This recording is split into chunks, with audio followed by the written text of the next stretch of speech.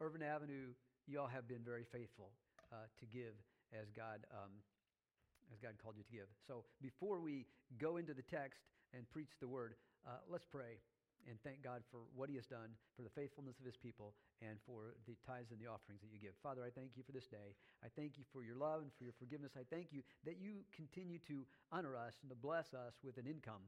And God, I thank you, and I mean individuals, members of this congregation. I thank you that you continue to bless this church with the tithes and the offerings of those individuals. Father, help us to continue to be faithful.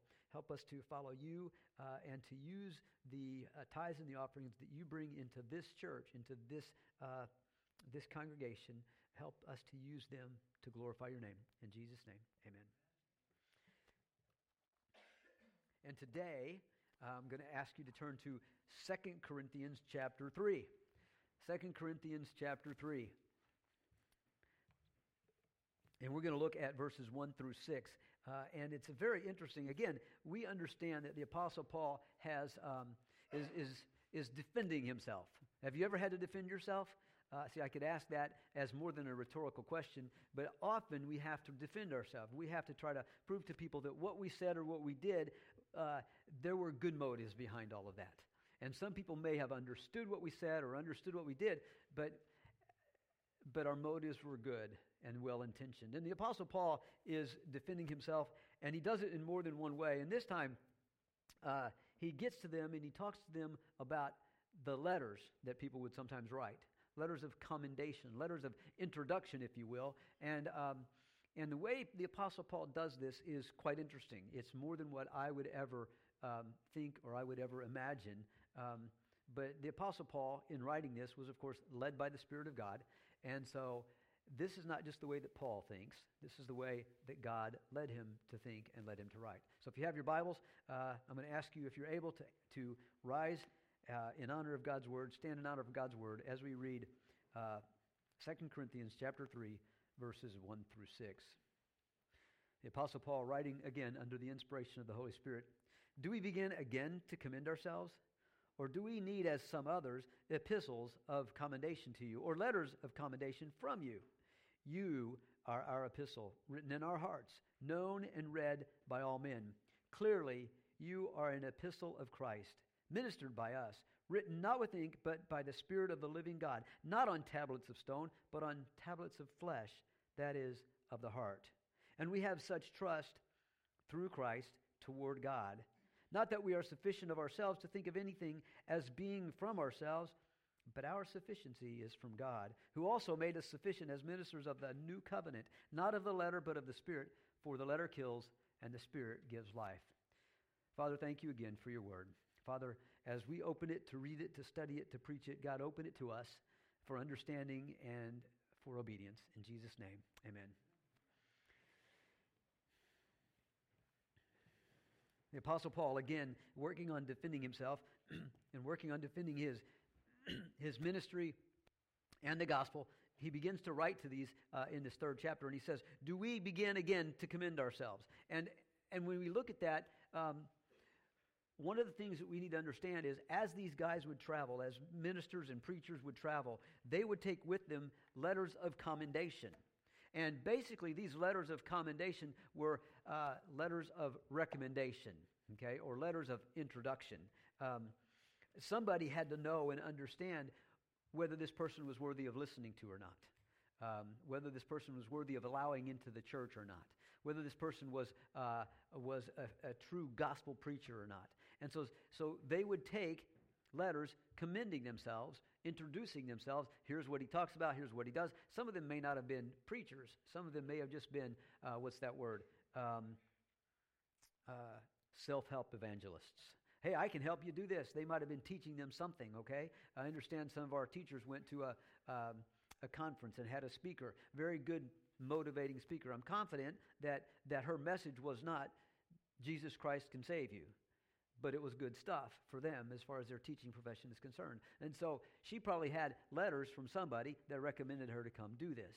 Okay, so this is the same kind of idea. Do we begin again to commend ourselves? And when he says this, basically he's saying, again, do we begin again to commend ourselves? Because when the Apostle Paul went to Corinth the first time, probably there were people that introduced him to people. to the people in Corinth, people that knew him or letters that he carried. Do you remember when he started to go to Damascus to kill Christians? Do you remember that? What did he carry with him? Letters from the chief priest saying that he could arrest those in the synagogues that were worshiping Christ. Letters of introduction, same kind of idea. And so when he went to Corinth, the letter of introduction was a little bit different. Not he's here to kill Christians, but he's here to lead people to Christ so they can become Christians. But he had done that when he first went to Corinth, and now he's saying, do we need to do that again? You know? I mean, it kind of like be like if every time I met one of you, by the way, I'll just go this. There was a guy named Bob Blattner. Does anybody know? Did anybody know Bob Blattner? My mother does. I don't know if he's still living. Bob Blattner was an amazing guy. He was the Illinois Baptist State Association Director of Collegiate Ministries. Okay? So he led the Baptist Student Union. He was the boss of all this stuff. And he was fantastic. And he could play racquetball like nobody's business, and ping pong too.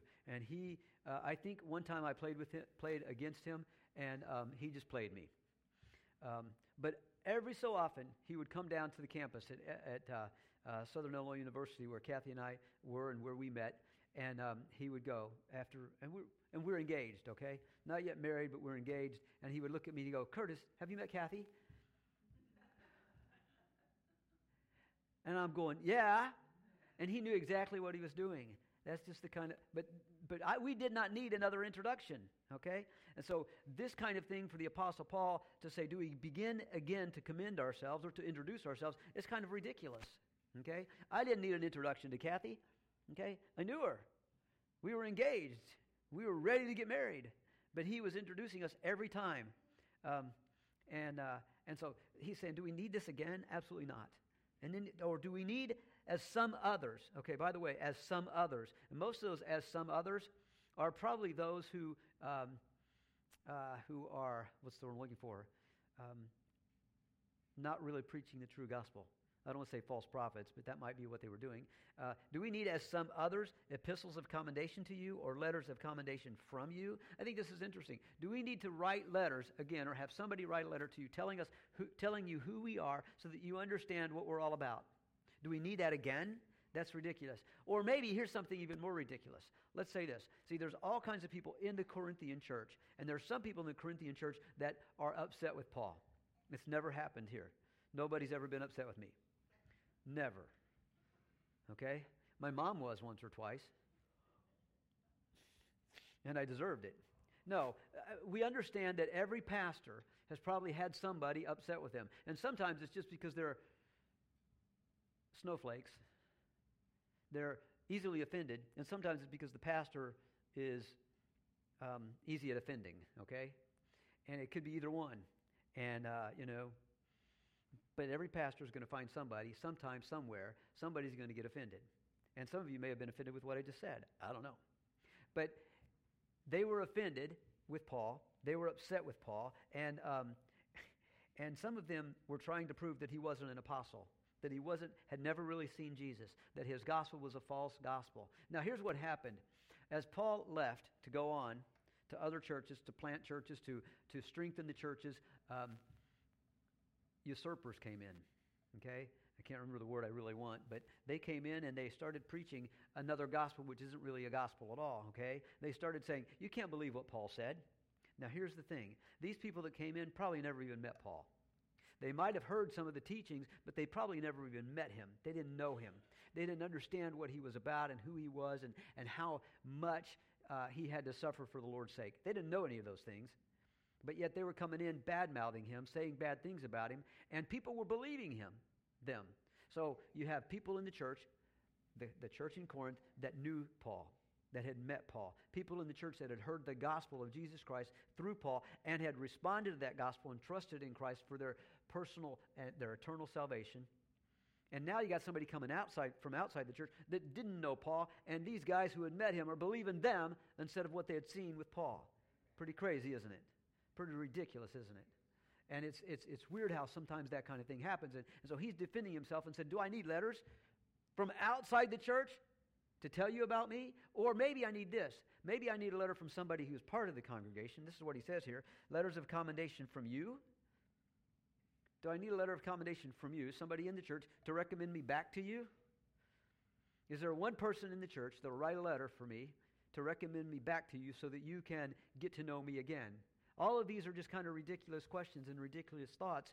And he says, we don't need any of that stuff. And here's why. Because you are our epistle written in our hearts. By the way, just so you know, that word epistle means letter.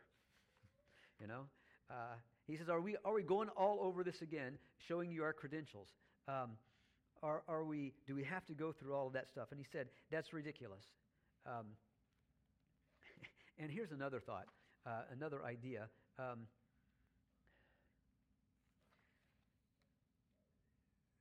Has our relationship sunk to such a low that I have to call on outside parties to vouch for me? You know, that's the question that he was asking. Do I have to do that? Is our relationship in that kind of a bad situation, such a low situation that you trust me so little that I have to call on somebody outside to vouch for me? Here's what's interesting.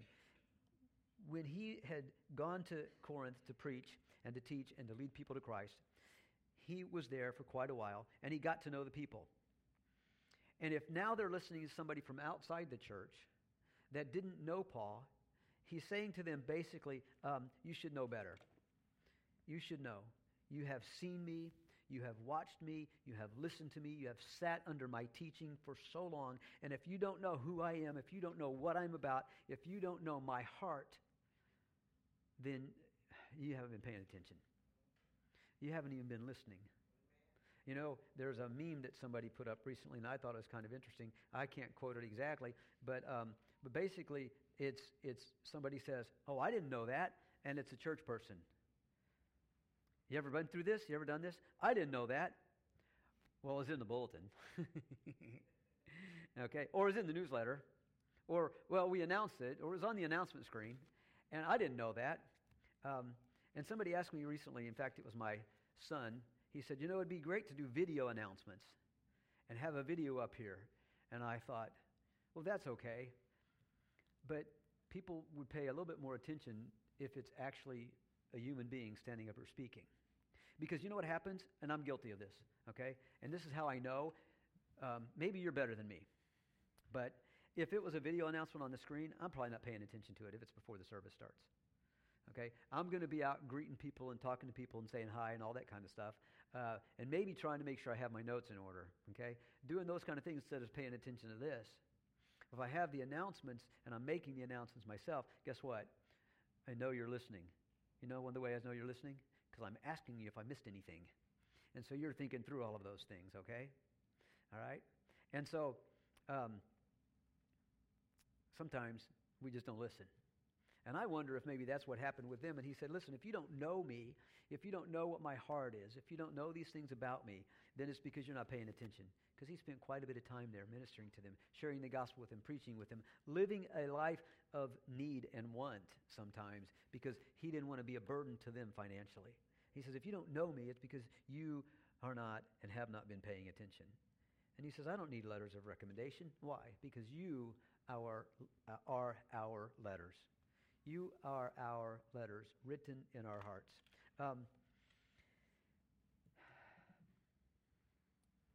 I think about this idea of a letter written in a heart, and I think about this idea of a letter of recommendation. You ever seen somebody on Facebook put iOS or ISO in search of? They're looking for somebody maybe to do some painting or to maybe to clean their gutters or to replace a roof or something like that. What are they doing? They're looking for a recommendation. Okay? They're looking for somebody that has had experience with somebody else that knows that they'll do a good job at a decent price. Okay? In search of. That's what they're doing. And sometimes this letter of recommendation is a good thing. Paul says our letter of recommendation, our epistle is you. You are our epistle. Now how can he say that? He can say that because as he worked and ministered and preached and taught at Corinth, many people came to Christ. Many people became followers of Jesus Christ, the Son of God, the Lamb of God who takes away the sin of the world. And he says, you are our epistles. And what does he say about that? In our hearts, known and read by all men. Known and read by all men. I don't write letters, partly because nobody could read them. Okay?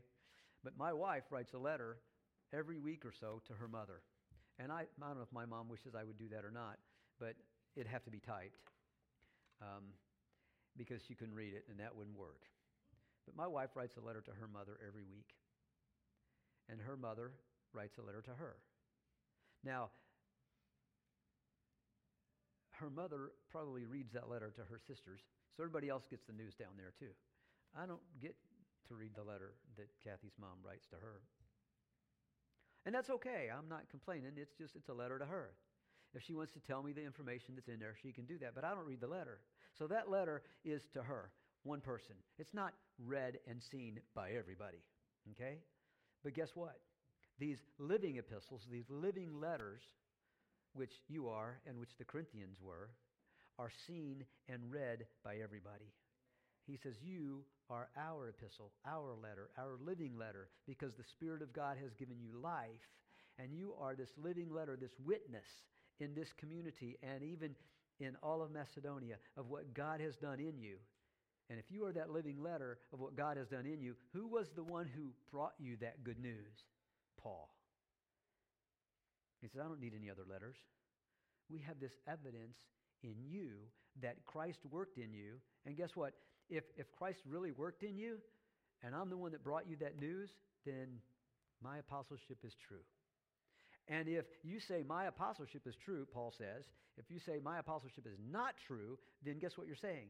The message I brought to you about Jesus Christ is not real either, and neither is your salvation in him. And so he says, you are our epistle, written on our hearts, known and read by all men. Clearly, you are an epistle of Christ. I like that. You are our epistle, but you're an epistle of Christ. Why? Because ultimately, Christ is one who wrote the living letter, wrote them as a living letter. Christ is the one who gives them that life. Christ is the one who died for them on the cross and rose from the grave. I love that phrase in the song. The Lamb conquered death. You ever seen a lamb conquer death? No. Most of them are just sheepish. I was trying to find a better word, but that one worked. They're scared of things. You know, they jump and they run, and they're not going to come to you unless you're their shepherd. And this one, Jesus Christ, conquered death. And so he is the one who gave them, clearly you are an epistle of Christ. He is the one who gave them life. You're an epistle of Christ ministered by us. Diakonia, deacon, served by us. You are an epistle of Christ, served by us. We brought you the good news of Christ. We served you. You became an epistle of Christ. Written not with ink. I like this is really cool too. Written not with ink, but by the Spirit of the living God. Not on tablets of stone, but on tablets of flesh. That is, of the heart. Not written with ink. The letters that he would normally write, the letters of recommendation, the letters of introduction, they would come on tablets of ink, okay? Written with ink on papyrus or on some kind of sheepskin, written with ink. And then the Ten Commandments. This is where he's going with this one, tablets of stone, those 10 Commandments of Moses. He's kind of comparing the ministry of his ministry of Moses with the ministry of Moses. Moses brought the 10 Commandments. The 10 Commandments, which do what? What do the 10 Commandments do? They remind them that you can't follow every law, that you're sinful, that you can't do it on your own, that you can't save yourself from death, sin, hell, and the grave. But then the gospel of Jesus Christ does. Okay? So he's comparing the two of these, but he says, written not with ink, but by the Spirit of the living God. And so this letter, these living letters, the Corinthians, and also us, are not written on tablets with ink, but on our hearts by the Spirit of the living God. And I want you to see how he's done this. This is interesting if you look at this. An epistle of Christ, written not with ink, but by the Spirit of the living God. Letters of Christ, written not with ink, but by the Spirit of the living God. What do you see there? You see the Trinity. God the Father, God the Son, God the Spirit, all working together to bring us salvation in Christ. So, not on tablets of stone, and I love this picture here, but on tablets of flesh, not on tablets of stone. He's going back here again to that Mosaic covenant, okay, when Moses went to the top of the mountain. Moses went to the top of the mountain. He was there for 40 days and 40 nights, and he was talking to God. God gave him the 10 Commandments. And the Bible tells us that God wrote those 10 Commandments on that stone with his own hand. Okay? And Moses went down from the mountain, and he saw the people and how rebellious they were already after 40 days of his absence, and he smashed the tablets. I mean, in a way, all of that kind of proves that we can't live a sinless life. It kind of proves that we all need Jesus Christ to save us from our sin. That the law, the Ten Commandments, and even because that's the abbreviated law, if you will. I mean, you can read through Deuteronomy and Leviticus, and you can see the other laws, and you can see how expanded they were, okay, and how much God expanded on them, and how much the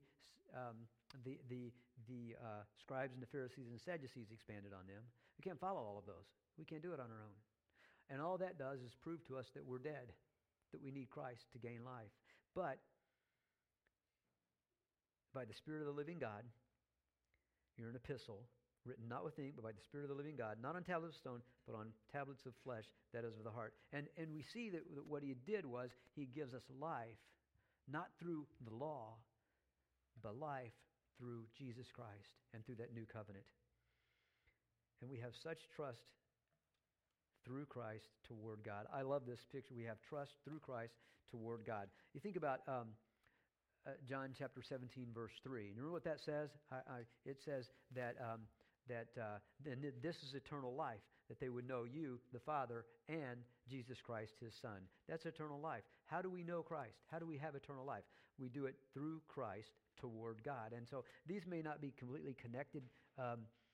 Paul may not have been thinking of John 17:3 when he wrote this, and we have such trust through Christ toward God. And this is how we do our ministry.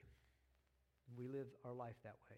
You see, it's interesting that a lot of people, I don't want to say a lot, that some people walk the aisle, they hear the gospel, they, for whatever reason, they feel like it's time for them to join the church, to get baptized, it's time for them to receive Christ. They come, they pray a prayer, and maybe that prayer is sincere, and maybe it's false. Maybe they just pray that prayer because somebody else wants them to, or because they really want to just go get baptized, which is interesting to me too. But that's all they do. They live, I'm good now, everything's fine. I don't need anything more. It's interesting to me that so many people, it's interesting to me that there's a possibility that some people trust Christ for their eternal salvation, but they don't trust him for this life here. And when I read this verse, I see that he's talking not just about an eternal trust through Christ, he's talking about this trust too. For his salvation, eternal salvation, and for living this life. And you think about the life that Paul lived. I'm glad he was Paul and I'm not. Okay? I mean, what a difficult life he had. Think about all the times he was beaten, the times he was whipped, the times he was shipwrecked, the times he had to go without food, the times he was cold and even naked and starving. Think about all those things. And it doesn't happen to me. If I'm cold, it's because somebody's turned the air conditioner down too far. Okay? It's not because I can't heat my house. Or it's because, so we don't have to live that life. And yet we can trust Christ for everything that we have and everything that we need. Not that we are sufficient of ourselves to think of anything as being from ourselves, but our sufficiency is from God. It takes me to Philippians chapter 3, and it's probably one of my favorite verses to remind me a little bit about what Paul did and who he was. Because the Apostle Paul was probably one of the preeminent theologians in Hebrew life of that day. He was the one that people would look to learn from. Okay? And yet, here's what he says. Finally, my brethren, rejoice in the Lord. For me to write the same things to you is not tedious, but for you it is safe. Repetition is the mother of skill. Right? Beware of dogs. Beware of evil workers. Beware of the mutilation. For we are the circumcision who worship God in the Spirit. Rejoice in Christ Jesus and have no confidence in the flesh. Have no confidence in the flesh. Okay? That's important coming from the Apostle Paul. Because that's one of the things that they accused him of, was having confidence in himself and who he was and what he could do. And he says, have no confidence in the flesh. Though I might have confidence in the flesh. If anyone else thinks he may have confidence in the flesh, I am more so. Now, he's writing to the Philippians here, not to the Corinthians. Okay? But I want you to get to this. He says, circumcise the 8th day. That's one of the very first things that should happen to a Hebrew boy. Circumcise the 8th day. It was done. Of the stock of Israel, of the tribe of Benjamin, a Hebrew of the Hebrews, concerning the law, a Pharisee, concerning zeal, persecuting the church, concerning the righteousness which is in the law, blameless. All of those things, that was, if he would write that thing to a synagogue, okay, they would go, bring him in. We got him. He's good. We want to hear what he has to say. He is the one we can learn from, okay? That's what they would say. But then he says this, but what things were gained to me, these I have counted loss for Christ. Yet indeed I also count all things lost for the excellence of the knowledge of Christ Jesus my Lord, for whom I have suffered the loss of all things and count them as rubbish, that I may gain Christ. So when he says this, not to think that we are sufficient of ourselves, to think of anything as being from ourselves, but our sufficiency is from God. What he's trying to say here is, I don't rely on everything that I've learned. I don't rely on being a Hebrew of the Hebrews, being circumcised the 8th day. I don't rely on being of the tribe of Benjamin, of Israel. I don't rely on being a Sadducee. I don't rely on all those things for my ministry and for who I am. It's all because of Christ. Not from ourselves, but our sufficiency is from God, who also made us sufficient as ministers of the new covenant. Now, it's interesting here because you think about this, and I wonder if this was a 24/7 thing for him. It's easy sometimes to get discouraged, to get down, and to go, woe is me. I wonder something. Did you know that my car died on the interstate last Saturday? Not yesterday, the Saturday before that. It just died. Just quit. It said I had over 100 miles to empty. And then all of a sudden I looked down, I heard it chug, I looked down and it said 0 miles to empty. It didn't say it out loud, but it could have yelled at me. Okay? And I'm thinking, what is going on? So I think, okay, I can't make it to the exit. It's 7 miles away. So I pull over to the side of the road and I call the Illinois State Police, and I call, anyway, you've heard part of the story. The story goes that, guess what? I had to replace the fuel pump. Woe is me. I had to replace the fuel pump. Everybody ever paid for a fuel pump recently? Woe is me. Woe is me. You know, my wife is sick. She has that. And swollen eye, rash on her forehead. Woe is me.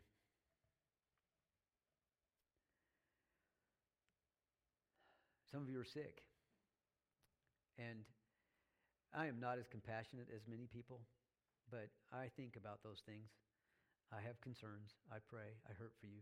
Woe is me. And I wonder how many of us look at things that way. My wife tells me I need to be more optimistic, more positive. And I try to be. But guess what? My car's fixed.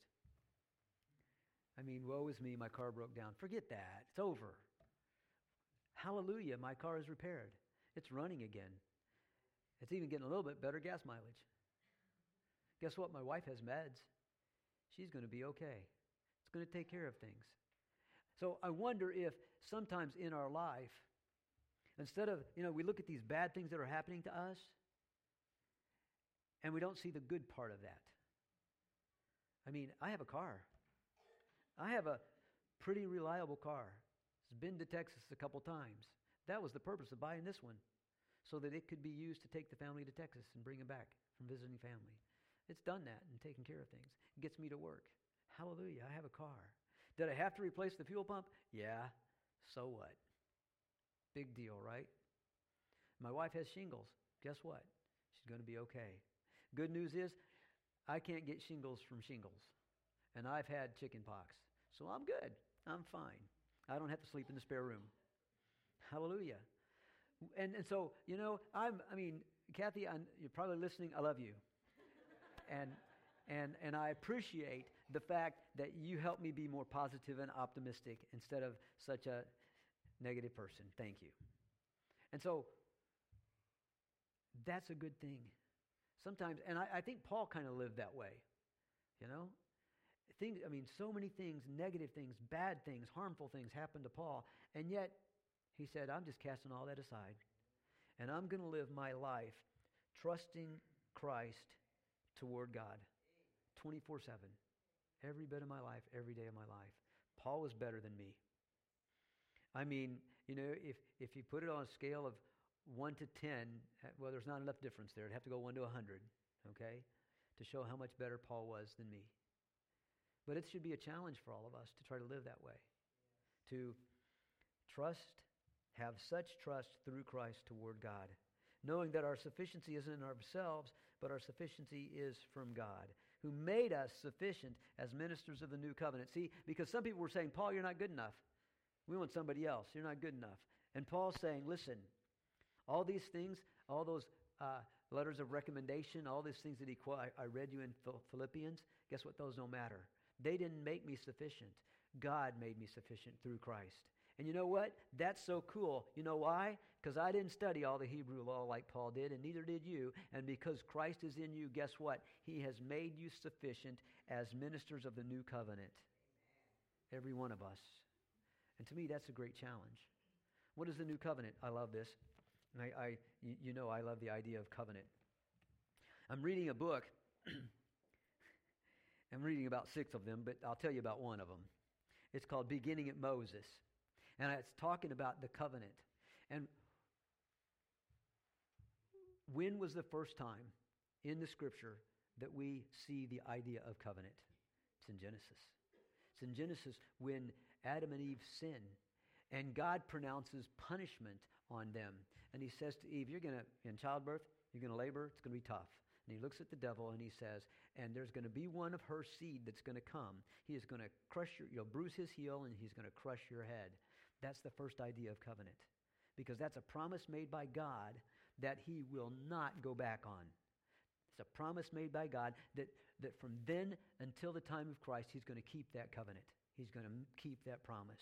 Oh, and he had opportunity to not keep that promise. Okay? Because remember what happened with Noah? Noah built a boat. A huge boat. Took him 100 years to build that boat. But you know what happened? The world became so bad and so sinful that God decided he was going to destroy the world. He could have destroyed all of them, couldn't he? He could have destroyed Noah and all of his family. But then where would that promise be that he had made to Adam and Eve? You wouldn't have any humanity left from the original Adam and Eve to bring about that seed of hers to crush the head of Satan. So Noah found favor in the eyes of God. And God rescued Noah. And he continued that covenant promise that he made. With Abraham, did the same thing. With Moses, he did the same thing. And then here comes David. And David was a sinful man. Not all the time. He had a heart after, as a man after God's own heart. But then he sinned.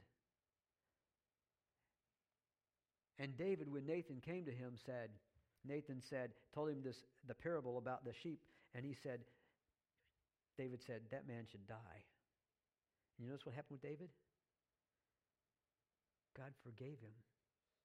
God didn't kill him. Any other man in the kingdom would have been put to death. But you know why David wasn't? Because there was a covenant promise that was coming. A covenant promise that was coming through King David and through Solomon, who was not yet born. A covenant promise that God had made, and he had to fulfill that promise. And so David was forgiven. And soon, through the lineage of David, comes Jesus Christ. And you know what the Apostle Paul writes about the new covenant? Here's what he writes.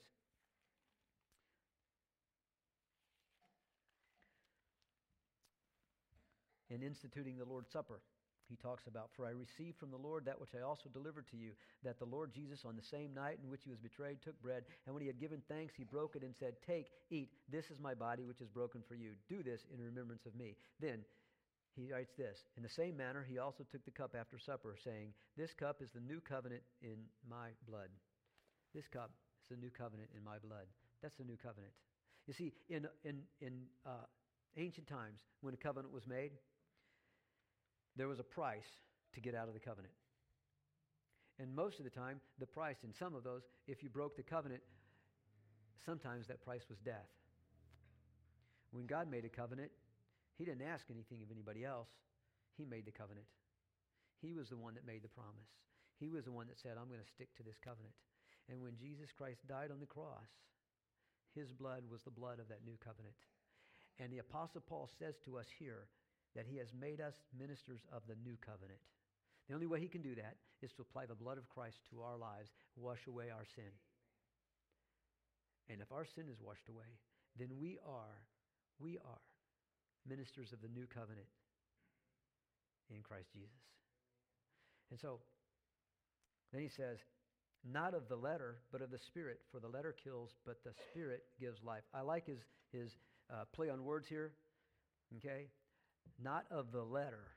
Remember, he'd been writing a letter, okay? But of the Spirit, for the letter kills.